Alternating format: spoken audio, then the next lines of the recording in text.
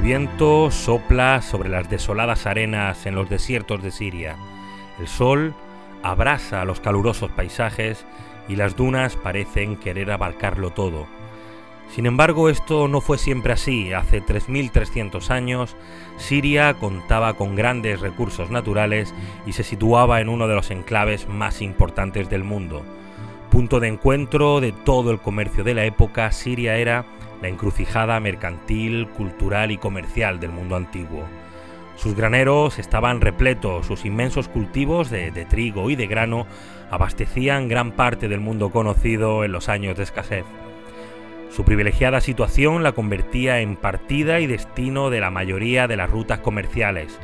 Hace 3 milenios por Siria pasaban a diario cobre, vidrio, madera, joyas, alimentos, porcelana, metales preciosos, una intrincada red comercial que comenzaba y terminaba en unas tierras ricas y apetecibles. Pero Siria tenía un gran problema. Se encontraba en medio de los dos grandes imperios de la época, Egipto y Hatti, el poderoso imperio hitita. Y ambos lo sabían. Controlar Siria significaba controlar el comercio, significaba controlar la riqueza, significaba imponerse al adversario. Cualquier nación que quisiera llegar a dominar el mundo antiguo lo sabía, y durante siglos todas las potencias que comenzaban a despuntar lo intentaron dominar las tierras de Siria. Así, primero Mitanni, después Hatti y más tarde Egipto derramaron ríos de sangre intentando conseguir aquella deseada parte de Siria. De todas aquellas confrontaciones, hoy viajamos al lejano año 1274 a.C. para vivir los entresijos de la primera batalla documentada de la historia, la batalla de Kadesh. Hoy, en la aldea irreductible, nos subimos en el carro de guerra, tensamos nuestros arcos y volvemos al antiguo Egipto. Comenzamos.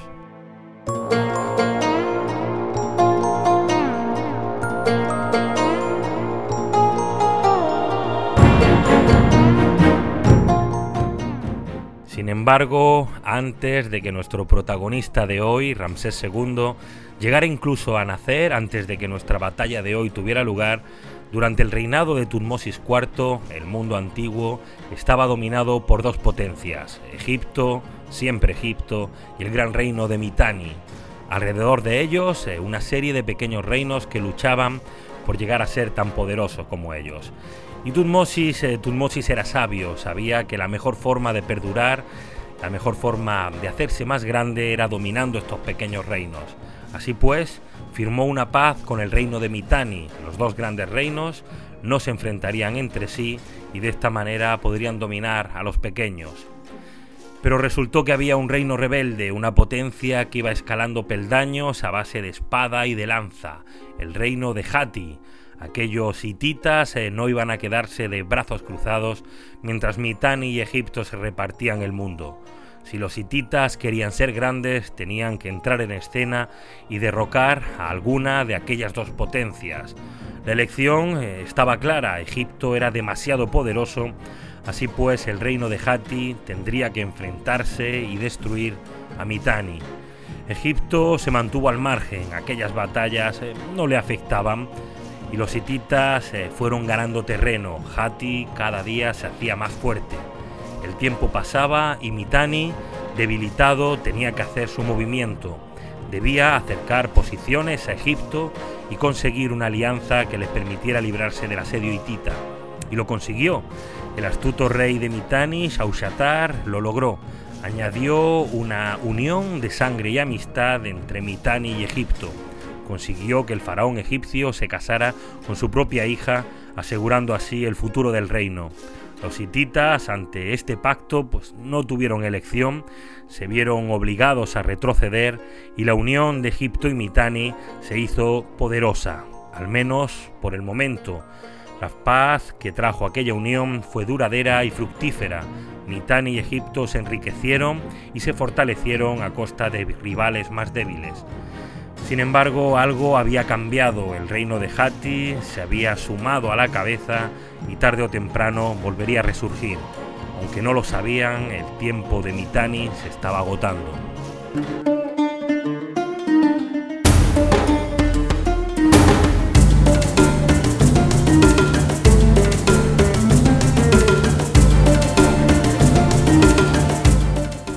volvemos a Siria. Allí un elemento iba a resultar desequilibrante en todo este panorama.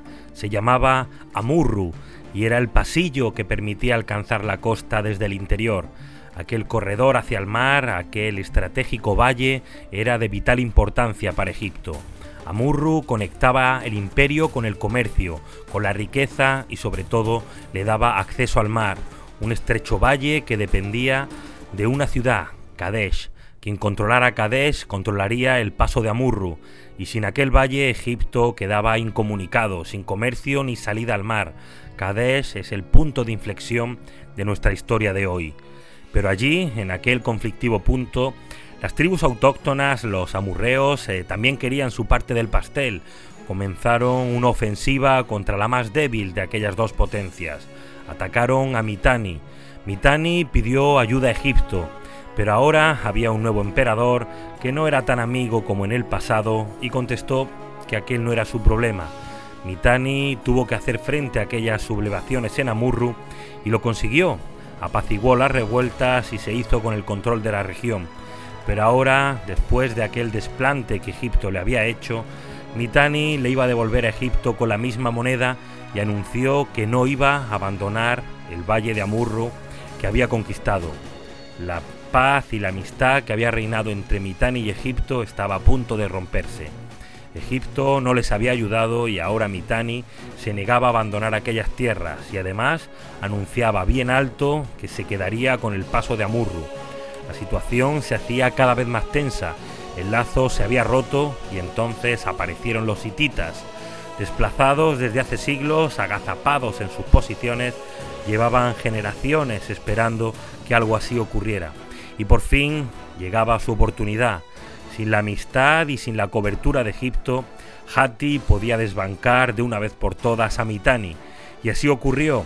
Los hititas se abalanzaron sobre el gran reino de Mitanni.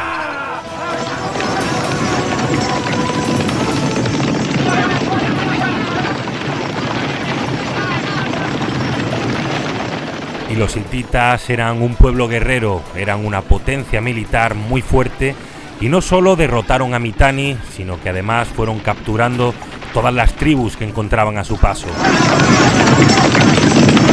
Hatti había vuelto y volvía con mucha más fuerza, la fuerza que habían ido atesorando durante décadas de espera. Se hicieron con Mukish, con Nilla, con Kazna. Finalmente conquistaron el valle de Amurru y su ciudad principal, Kadesh. En Egipto, este avance se veía con preocupación. Cualquier faraón hubiera reaccionado, cualquier gobernante hubiera saltado encima de aquellos hititas y hubiera recuperado el valle de Amurru y la ciudad de Kadesh. Pero en aquellos tiempos, Egipto vivía otra revolución que también iba a cambiar la historia, para bien o para mal. Lejos de Kadesh, en su lujoso palacio de Almaharna, nos encontramos al faraón Amenofis IV, el faraón al que todos conoceremos con el nombre de Akenatón, un faraón que iba a revolucionar la historia de las religiones para siempre. Y es que hasta este momento todas las sociedades habían adorado a muchos dioses, dioses del cielo, dioses de la naturaleza. Akenatón iba a reformar todo este sistema de creencias pasadas, presentes y futuras y se iba a consagrar en exclusiva a un solo dios. Con el dios Atón aparecía la primera religión monoteísta de la historia, el primero de los muchos dioses únicos que más tarde llegarían. Akenatón vivía entonces una particular guerra interna, intentando convencer a todo Egipto, a sus sacerdotes, de que olvidaran sus antiguos dioses y adoraran tan solo a uno. Esto ya era demasiado problema como para preocuparse de lo que estaba sucediendo en la lejana Siria, a más de 800 kilómetros. En Kadesh y el valle de Amurru estaban muy lejos de los problemas de Akenatón, y el faraón dejó de preocuparse por el avance de Hatti, mientras los hititas se iban haciendo cada vez más fuertes.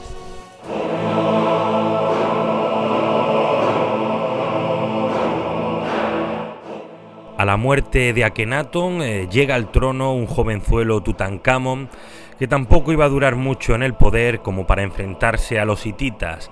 Dejó el gobierno de Egipto sin descendencia y la sombra de la guerra civil comienza a sobrevolar el imperio.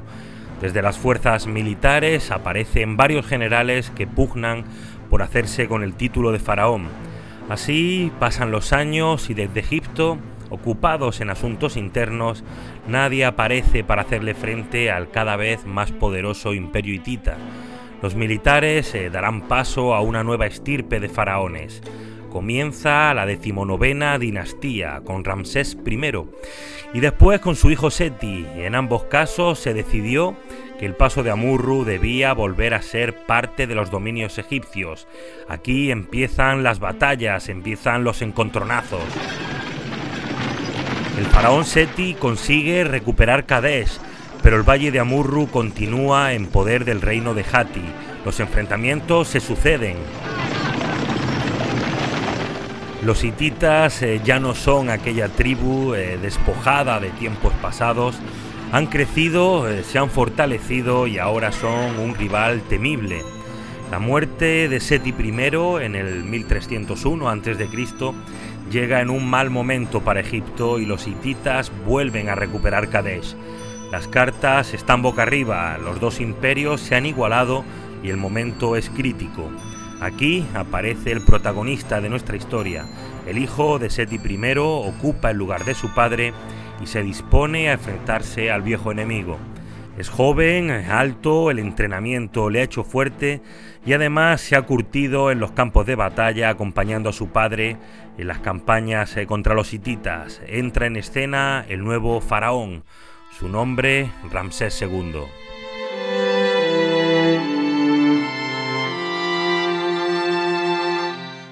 El joven Ramsés es heredero de la gran dinastía decimonovena y como todos los faraones de su época ha sido educado y preparado para el mando. Cuando se veía que un príncipe podía tener posibilidades de llegar al trono, se le separaba de su madre, muy joven, a los 4 o 5 años, y era enviado a los cuarteles militares para ser formado como guerrero. Ramsés II había sido educado en las armas y desde joven había sido entrenado para montar en carros de guerra, caballos, camellos, a combatir con lanza y sobre todo a disparar con arco en movimiento y subido a un caballo o a un carro de guerra. Con tan solo 16 años, Ramsés ya acompañaba a su padre, Seti I, a lo largo de los campos de guerra en Libia y en Siria, y cuando le llegó la hora de ascender al trono, Ramsés II tenía 24 años y ya era un guerrero temible. En el otro bando, en el bando de los hititas, también nos encontramos con un nuevo rey. A la cabeza de estos hititas llega un misterioso soberano llamado Muwatallish. Su historia está envuelta en una bruma y apenas conocemos datos sobre este nuevo rey de Hatti. Sin embargo, todas las fuentes que he podido encontrar nos dejan algo bastante claro. Muwatallish era un hombre astuto, inteligente y bien organizado. En pocos años reorganizó toda la administración de su imperio y lo dotó de un ejército increíblemente poderoso. El imperio hitita jamás volvería a tener una fuerza militar semejante a la que consiguió Muwatallish. Después de varias campañas, el rey de Hatti había conseguido unir una multitud de tribus, una multitud de pueblos, reclutando entre todos los rincones del imperio y logrando reunir un contingente guerrero que daría muchos quebraderos de cabeza al todopoderoso Egipto. La lucha iba a ser encarnizada. Enfrentados cara a cara nos encontramos con dos ejércitos temibles, dos imperios en alza, dos líderes bien preparados, Muwatallish de Hatti y Ramsés II de Egipto. La batalla se presenta apasionante.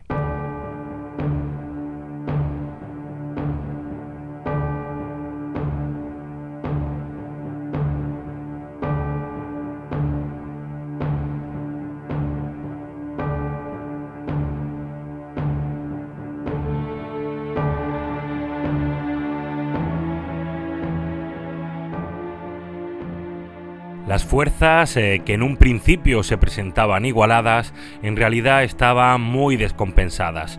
Egipto había logrado reunir unos 20.000 soldados, entre los que contaba con 2.000 de sus temibles carros de guerra, un ejército heterogéneo, bien organizado, bien armado incluyendo sus poderosos arcos egipcios, capaces de disparar largas flechas que podían atravesar la armadura de la época y que eran decisivos en cualquier batalla. Pero Muwatallish tenía una sorpresa con la que Ramsés no contaba. Hati había formado una impresionante fuerza de batalla que casi duplicaba a los egipcios, 40.000 soldados y 3.700 carros de combate estaban listos para entrar en batalla. Los carros hititas eran diferentes a los egipcios. Mientras que en los carros egipcios cabalgaban 2 personas, el auriga y un arquero, los hititas estaban compuestos por 3 personas, el conductor, un lancero y un escudero que iba protegiendo a los otros 2. Eran 2 maneras diferentes de atacar, 2 composiciones tácticas diferentes y los 2 ejércitos más poderosos que la historia había visto hasta la época. Sin embargo, podemos decir que el ejército hitita estaba mucho menos organizado. Muwatallish había reclutado a sus soldados por todos los rincones de su imperio y a él se habían unido una amplia diversidad de tribus, pequeños estados y mercenarios. Este hecho a la larga jugaría en contra de los intereses de Hati, ya que se enfrentaba a un ejército casi profesional. En la sociedad egipcia de Ramsés II, ya se contaba con un detallado sistema militar que incluía campamentos y regimientos donde los soldados eran formados de manera homogénea desde que eran muy jóvenes. Así pues, la diferencia en número de los hititas quizá no iba a resultar definitiva a pesar de todo. Eran el doble que los egipcios, pero estos estaban muy bien preparados. Cuando lleguemos al momento crucial de la batalla, veremos hacia dónde se decanta la balanza. Mientras tanto, los egipcios tienen un gran problema. El grueso de su ejército se encuentra a más de 800 kilómetros del lugar de la batalla.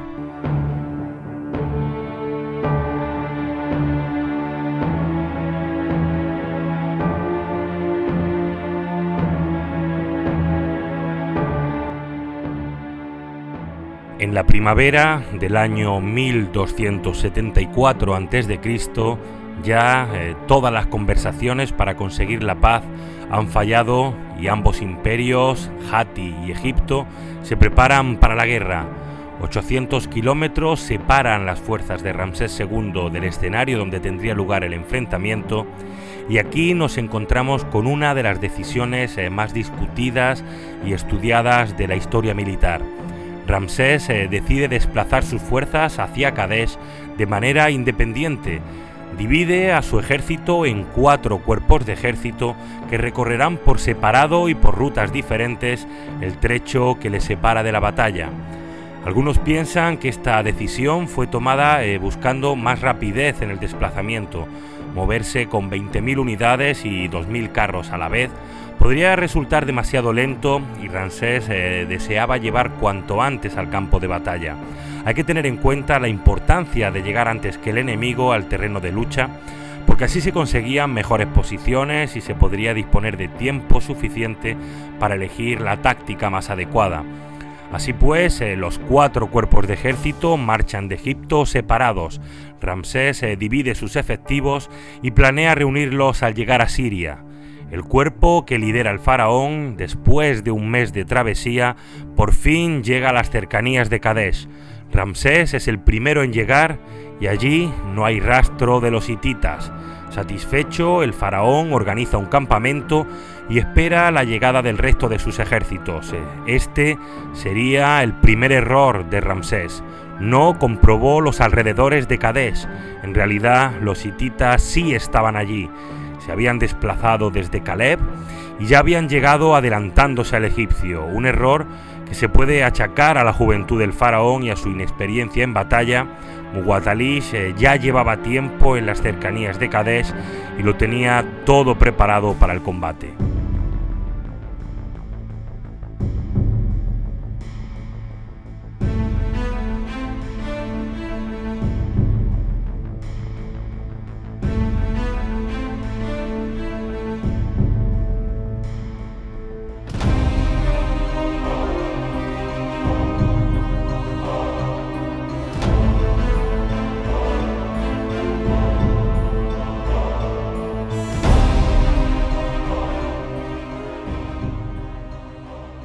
Pero Ramsés recibe un golpe de suerte. Su guardia captura a 2 soldados hititas.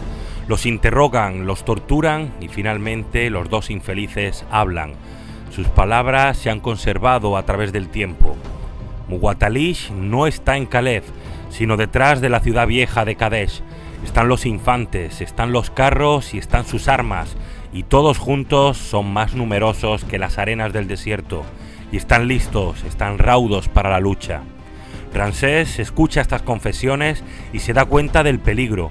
Su cuerpo de ejército está solo, aún no han llegado el resto de sus efectivos y los hititas están al acecho. Enseguida toma una nueva decisión y envía mensajeros a las otras 3 formaciones para que redoblen la marcha. Deben llegar lo antes posible a Kadesh. El faraón se encuentra solo ante el poderoso ejército de Hati. Sin embargo, vuelve a cometer otro error. En una muestra de clemencia ordena que liberen a los prisioneros torturados. Los 2 soldados son puestos en libertad. Lo primero que hacen al regresar es informar al rey hitita de la situación del faraón. Muwatallish sonríe. La oportunidad le ha llegado caída del cielo y se encuentra al todopoderoso Ramsés II, rey de Egipto, a tan solo unos kilómetros de distancia y sin apenas ejército que lo defienda. La decisión es muy clara. Los hititas atacarán al amanecer.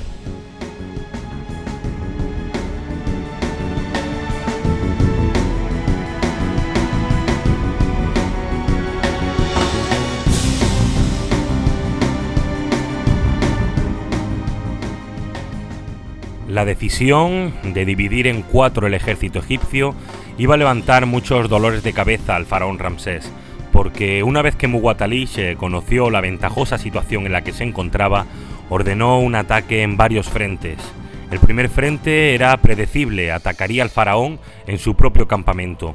En otro frente, el movimiento consistía en abalanzarse sobre el segundo cuerpo de ejército egipcio, llamado el cuerpo de Ra, que ya estaba aproximándose a Kadesh. Los hititas les atacarían por sorpresa mientras vadeaban el río.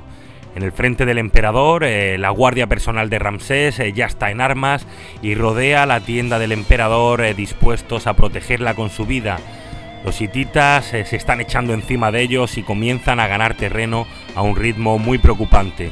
Esa preocupación llega hasta el propio faraón, que tiene incluso que vestirse con sus pertrechos de guerra y prepararse para aguantar el empujón hitita. El estruendo hitita llega al campamento egipcio. Sin embargo, iba a ocurrir un hecho sorprendente para Ramsés, un detalle que decantaría este primer encontronazo a favor de los egipcios. Como ya dijimos, los hititas habían sido reclutados en multitud de sitios, carecían de la profesionalidad del ejército del faraón y sobre todo, no estaban pagados. Muwatallish no les daba ninguna paga, a cambio les prometía todo el botín que consiguieran en batalla. Así los hititas sucumbieron a la avaricia, llegaron al campamento del faraón, encontraron el tesoro real y muchos de ellos se preocuparon más en robar que en luchar. La mayoría saqueó todo lo que pudo y escapó con su botín sin ni siquiera dar batalla. De esta manera, los egipcios pudieron soportar el primer envite de los hititas, porque los que optaron por luchar no tuvieron ningún apoyo de sus compañeros, que andaban ocupados en llevarse lo máximo posible y fueron cayendo bajo las flechas y las espadas de Egipto. Sin embargo, en el frente del río, las cosas para el segundo cuerpo de ejército, el cuerpo de Ra, se presentaban bien diferentes.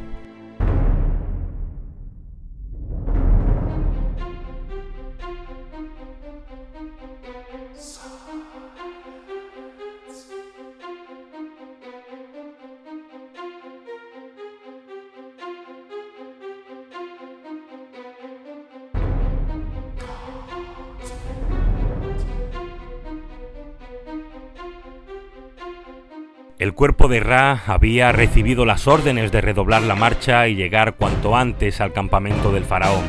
A toda prisa aumentaron el paso y ya se encontraban a pocos kilómetros de Ramsés cuando ante ellos se extendía un último obstáculo: cruzar el río Al-Makudiyá por el vado de Ribla. Las prisas hicieron mella y ante la urgencia dejaron a un lado la cautela y se movieron con la mayor rapidez que pudieron. Así, al llegar al río, encontraron huellas y marcas de un ejército reciente, pero pensaron que se trataba del paso de su propio faraón.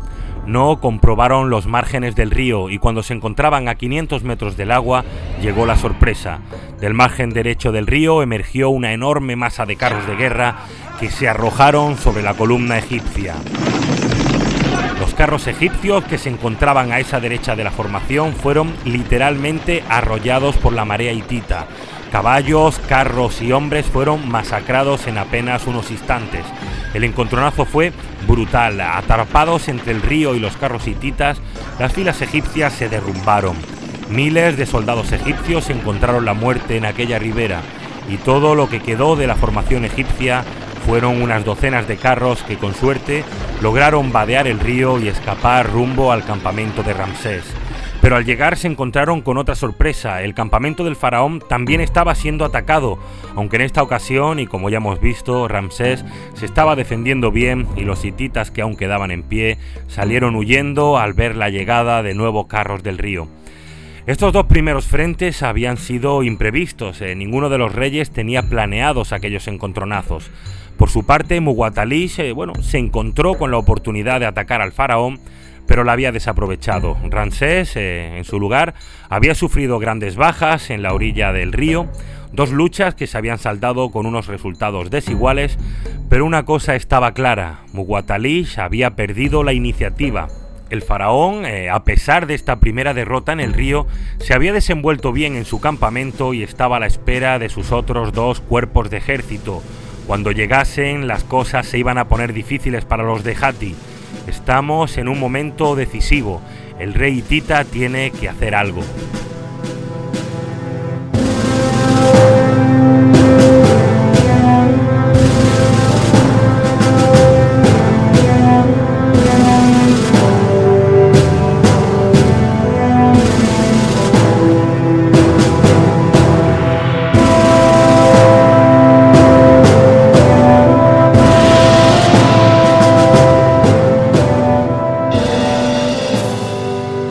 Sin embargo, Muwatallish se encuentra ya en una difícil posición. Ya no confía en sus tropas reclutadas después de verles saquear más que combatir en el campamento de Ramsés, y los pocos efectivos de confianza que le quedan pertenecen a la nobleza hitita. Muwatallish ordena reunir sus fuerzas, organizar los carros y cruzar el río para atacar a los egipcios desde el lado oriental.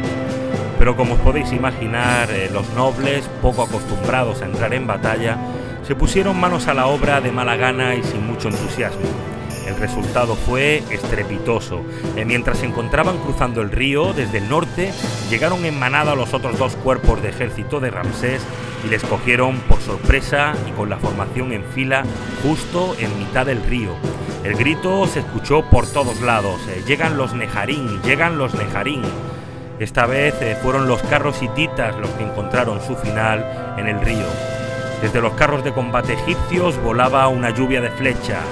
Los hititas iban cayendo camino del río en tropel, en la orilla e incluso dentro del agua. Muchos fueron aplastados por sus propios carros y la mayoría se ahogó en el río arrastrados hacia el fondo por el peso de sus armaduras. Los ejércitos egipcios que llegaban desde el norte se reunieron en el campamento del faraón después de haber aniquilado a una buena parte de la nobleza hitita. La batalla se estaba decantando a favor de Egipto.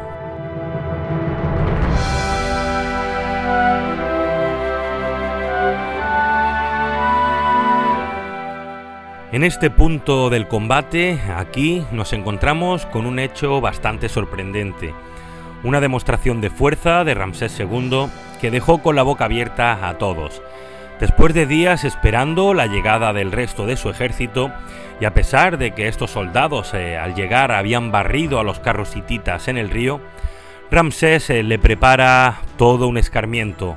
Habían sido lentos, habían dejado a su faraón solo frente al enemigo, y Ramsés se dispone a realizar el primer antecedente histórico de lo que más tarde, en Roma, se llamó diezmo. El diezmo era un castigo que consistía en ir contando de 10 en 10 a sus soldados y matar al número 10. Ramsés, el propio Ramsés, ejecutó con su espada a cada 10º hombre de su ejército como escarmiento y para que sirviera de ejemplo a todos los demás. Aquel día, aquella mañana, Ramsés II asesinó a la 10ª parte de aquellos 2 ejércitos lentos. Unos ejércitos que, bueno, aunque hubieran llegado tarde al campamento, tampoco podemos decir que lo hubieran hecho mal. Hay que recordar que derrotaron a todos los carros hititas a las orillas del río. Pero el castigo funcionó y aquel salvaje diezmo espoleó al resto de los soldados que quedaron con vida. Unos soldados que vieron cómo de 10 en 10 iban cayendo sus compañeros y que a partir de ahora no se atreverían a desobedecer o a retrasarse. Además, aquella carnicería llegó a oídos de Muwatalísh, que se quedó de piedra, se sienta, reflexiona sobre lo que ha pasado y se dice para él mismo: los egipcios son demasiado poderosos. A Ramsés aún le quedan 2 cuerpos de ejército frescos y enteros, unos soldados que han derrotado a mis carros en un abrir y cerrar de ojos, y sin embargo, el faraón se da el lujo de deshacerse de una 10ª parte de sus tropas solamente como escarmiento. Esto pinta muy mal. La batalla ha dado un giro insospechado y se le ha vuelto casi imposible. Muwatalísh recapacita y pide un armisticio. Vuelve aquí la astucia del rey hitita y ve que lo mejor es solicitar la paz antes de salir totalmente derrotado.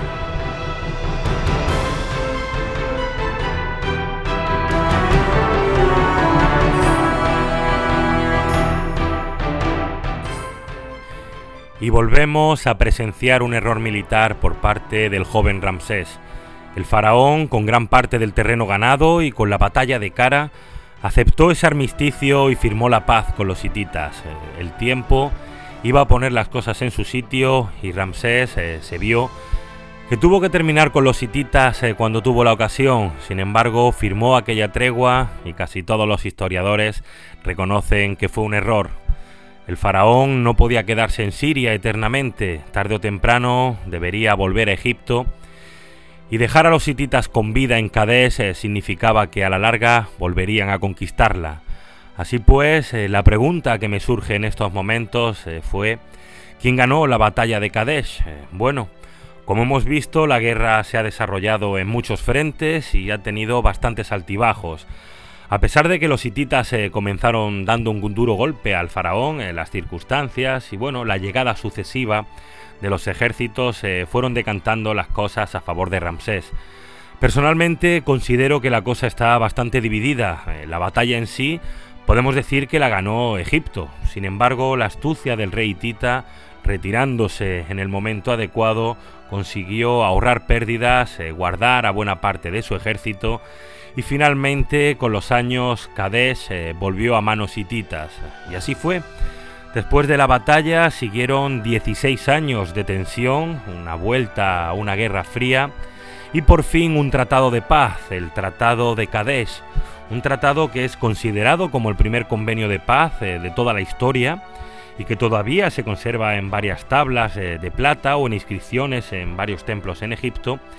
Y fue un tratado que viene a confirmar lo que hemos estado viendo en este capítulo. La guerra la ganó Egipto, pero Kadesh se quedó en manos de los hititas. En este tratado, Ramsés se da cuenta de que no puede conservar Siria y termina renunciando a Kadesh, al valle de Amurru y a todas las tierras por las que luchó 16 años antes. Ramsés ganó la batalla, pero perdió la guerra. Nos vemos en el siguiente capítulo de La Aldea Irreductible. Un saludo.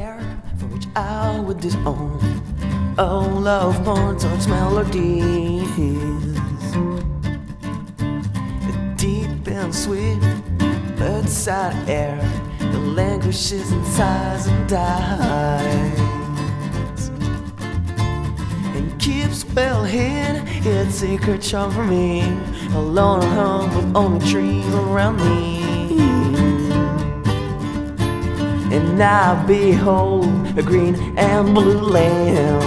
I live in an old red castle, golden in the dying day.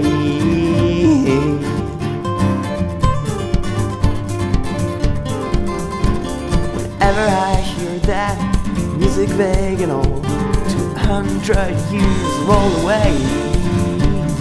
White plains run cold, by running rivers, flowing among flowers. That bathe our bare feet as we pass between two cold round rocks. In antique weeds with dark eyes and golden hair, a lady looks forced from her window high.